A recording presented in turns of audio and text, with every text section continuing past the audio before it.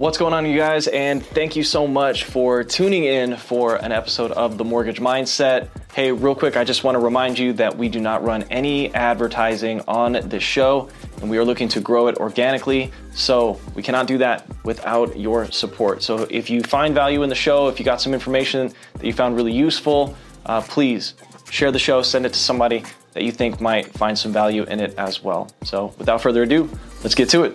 What's going on, everybody, and welcome back to another episode of The Mortgage Mindset. I'm your host, Trevor Otsuka. I'm a mortgage advisor with Harmony Home Loans in Las Vegas, Nevada, and I'm also the CEO of Keyframe Media out of Vegas. And today we are running a solo episode. We do not have a guest. I have a bunch of guests that are lined up for the month of January. Got some pretty interesting people that are going to come in here and share their stories of success through entrepreneurship, through real estate, through mortgages, through a bunch of different industries, and hopefully they'll be able to share some nuggets with you guys on how they've been able to find success. So without further ado, we're going to jump right in here to the market update. Today is Friday, December the 8th. We had multiple days in a row of positive improvement where the rates were declining. We actually reached a 3-month low just yesterday. And then today we had a new report that came out that kind of pumped the brakes on that. So we'll get into that. Currently, right now, 30-year fixed is at 7.09%. 15-year fixed for conventional is at 6.5%. For a 30-year FHA, you are going to be looking at 6.43%. For a 30-year VA, 6.45%. And then for jumbo loans, average right now nationally is 7.55%. So let's talk about what happened today in the market. So at 5:30 in the morning, we had two reports that came out. One of them is called non-farm payrolls. This is a form of a jobs report. It was projected to come in at 180,000 new jobs, and instead came in at 199,000 new jobs. So that tells us that the labor market is still actually really strong. So we did have a little bit of a pullback today on rates. The unemployment rate as well was also announced for the previous month, which would have been November. And the forecasted unemployment rate was 3.9%. It actually declined, okay, which means that more people are getting into the labor market than there were the previous month, and it came in at 3.7%. So that tells us that the labor market is actually still going really strong. What else is going on? Let me tell you what's happening next week for the econ calendar. Couple of note auctions. The biggest one is probably going to be on Tuesday. We have core CPI coming out at 5:30 in the morning. That'll be for year over year and month over month. The current forecast is 4%. And we're going to see where that comes in at. And that's for the year over year. And then month over month core CPI is projected to come in at 0.3%. Then you also have a Fed rate decision. So this will be the last one of the year, and that's going to happen on Wednesday, December the 13th. They're also going to announce their FOMC economic projections. They're going to have a press conference on that as well. Retail sales will come out on Thursday, and that is pretty much it for next week. So all eyes on the Fed and CPI next week on what that is going to do to the market. I've got an interesting headline article for you guys, but before we get into that, I want to share with you yet another nugget that I received from our coach, Amir Bali. And, he has a podcast series that he does as well that is called The Art of Selling Without Selling, right? So if you guys are not listening to that, I would definitely encourage you to go and check out his show. He's got a really good one. And he was talking about how a really good analogy for the year of 2023 would be to consider it a caterpillar year.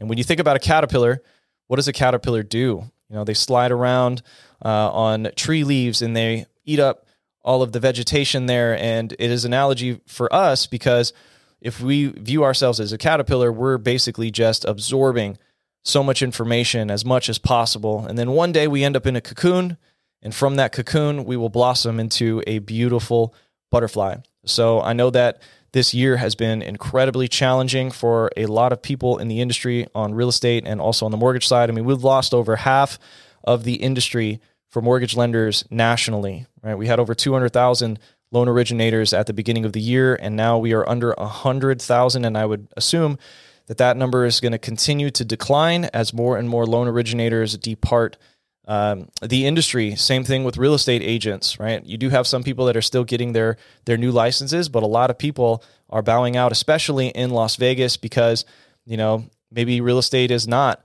their full-time profession. Maybe they are working in hospitality, or maybe they have a career doing something else, and the real estate game was just something that they picked up for a license for additional income when the market was hot. And I would imagine that some of them will probably not be renewing their licenses, or maybe get back into it on the next cycle when the market improves, right? So if you can, view this year as your caterpillar year, as the coach would say, and really reflect on everything that you've learned. So for me, I started a media company this year, and prior to that, I didn't know anything about media. I was creating social media content for myself, had the idea that I could help some of my agent referral partners in creating their own content as well. And it worked really well to start. And then, the whole idea of the company just kind of evolved naturally, but I had to learn so many things. I had never picked up a professional camera before in my life, ended up grabbing a Sony a7 IV. And for those of you that are out there that are videographers and photographers, picking up a camera and moving from your mobile device to a camera that actually has real settings. You can manually control everything. There is such a steep learning curve on how to do ISO and have the correct white balance and focus peaking and all of these things. I had to learn how to use a bunch of different equipment, not to mention editing. I had to learn various editing softwares.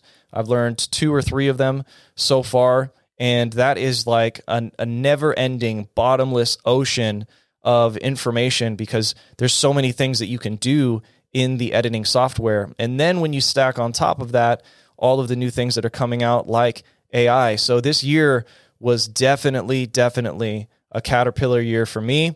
I've learned so much, even ways to help grow my mortgage business. If you asked me a year ago if I ever would have thought I would have a media company and I'd be creating short form reels content for a bunch of people, and then also having a podcast show like this, I would tell you, you're absolutely out of your mind. There's no way that is going to happen. And then now look at us. Look at where we're at today. And we're just getting started. I got some huge plans for Keyframe Media moving into next year. So I'll keep you guys posted on that.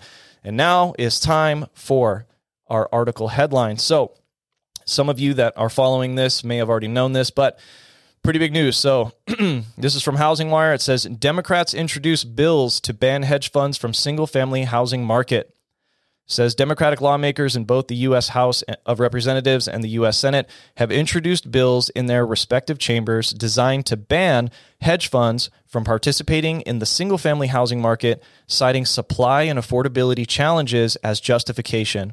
First reported by the New York Times, Senator Jeff Merkley of Oregon introduced the, quote, End Hedge Fund Control of American Homes Act of 2023, end quote.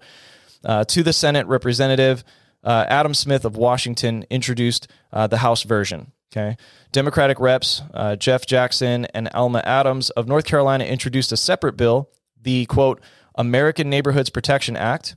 It would require corporate owners of more than 75 single-family homes to pay an annual fee of $10,000 per home into a housing trust fund to be used as down payment assistance for families, according to the Times. It says affordability challenges. You have created a situation where ordinary Americans aren't bidding against other families. They're bidding against the billionaires of America for these houses, Senator Merkley told the Times. It says, quote, and it's driving up rents and it's driving up the home prices. In an announcement on his congressional website, Representative Smith expounded on his reasons for supporting the effort. He says, quote, in 1971, my father was able to buy a house I grew up in for $15,000 on the salary he earned as a baggage handler at SeaTac Airport, end quote. He said, quote, that same house would cost nearly $500,000 today, yet wages are, it says, yet wages for workers like my father have not kept up. Too many families in the Puget Sound region and across the country are struggling to afford to rent or buy a home. An increasing number of large investors purchasing a significant percentage of single-family homes exacerbate the issue, which squeezes out prospective buyers, Smith said. So it says here that the likelihood of this being passed is really low. But I would love your guys' feedback on this. Do you think that this is a good thing, right? If they're going to force anybody that has, so this would definitely go right at anybody that is heavily focused on like the sub 2 committee, collecting a bunch of doors, having a bunch of single family residences that they are Airbnb-ing, short-term rentaling. Pad split is a new one that people are doing, and it would go right at them. And they would have to pay $10,000 at the end of the year for every single property that they own. So if you are someone like myself, if you are really just getting started in the investor market and you're trying to acquire properties to build that net worth for you and your family to have something to pass on to them, what kind of negative impacts would a bill and a law like this, these types of acts, how would they hurt you? On the flip side, if they do actually do what they're saying they're going to do, and they're going to collect this money and it's going to go into a fund for down payment assistance on a national level, not just a state level, that can help first-time home buyers that struggle with affordability to be able to get into homes, then I could see the benefit of that. But can we trust that that is exactly what they're going to do? So I'd love your feedback. I will link this article for you guys so that you can check it out in both the YouTube episode and also on the podcast. Thank you so much for tuning in. This will probably be the last episode of the year, and we will kick this back off early in January. So if I don't get to talk to you, if I don't speak to you before then, I wish that you have a very, very Merry Christmas, a blessed holiday season surrounded by your loved ones. And the next time we chat, I will be a dad. So yeah, joining the dad gang. So very excited about it. I appreciate you guys. Love you guys. And I hope that you have an awesome, awesome week.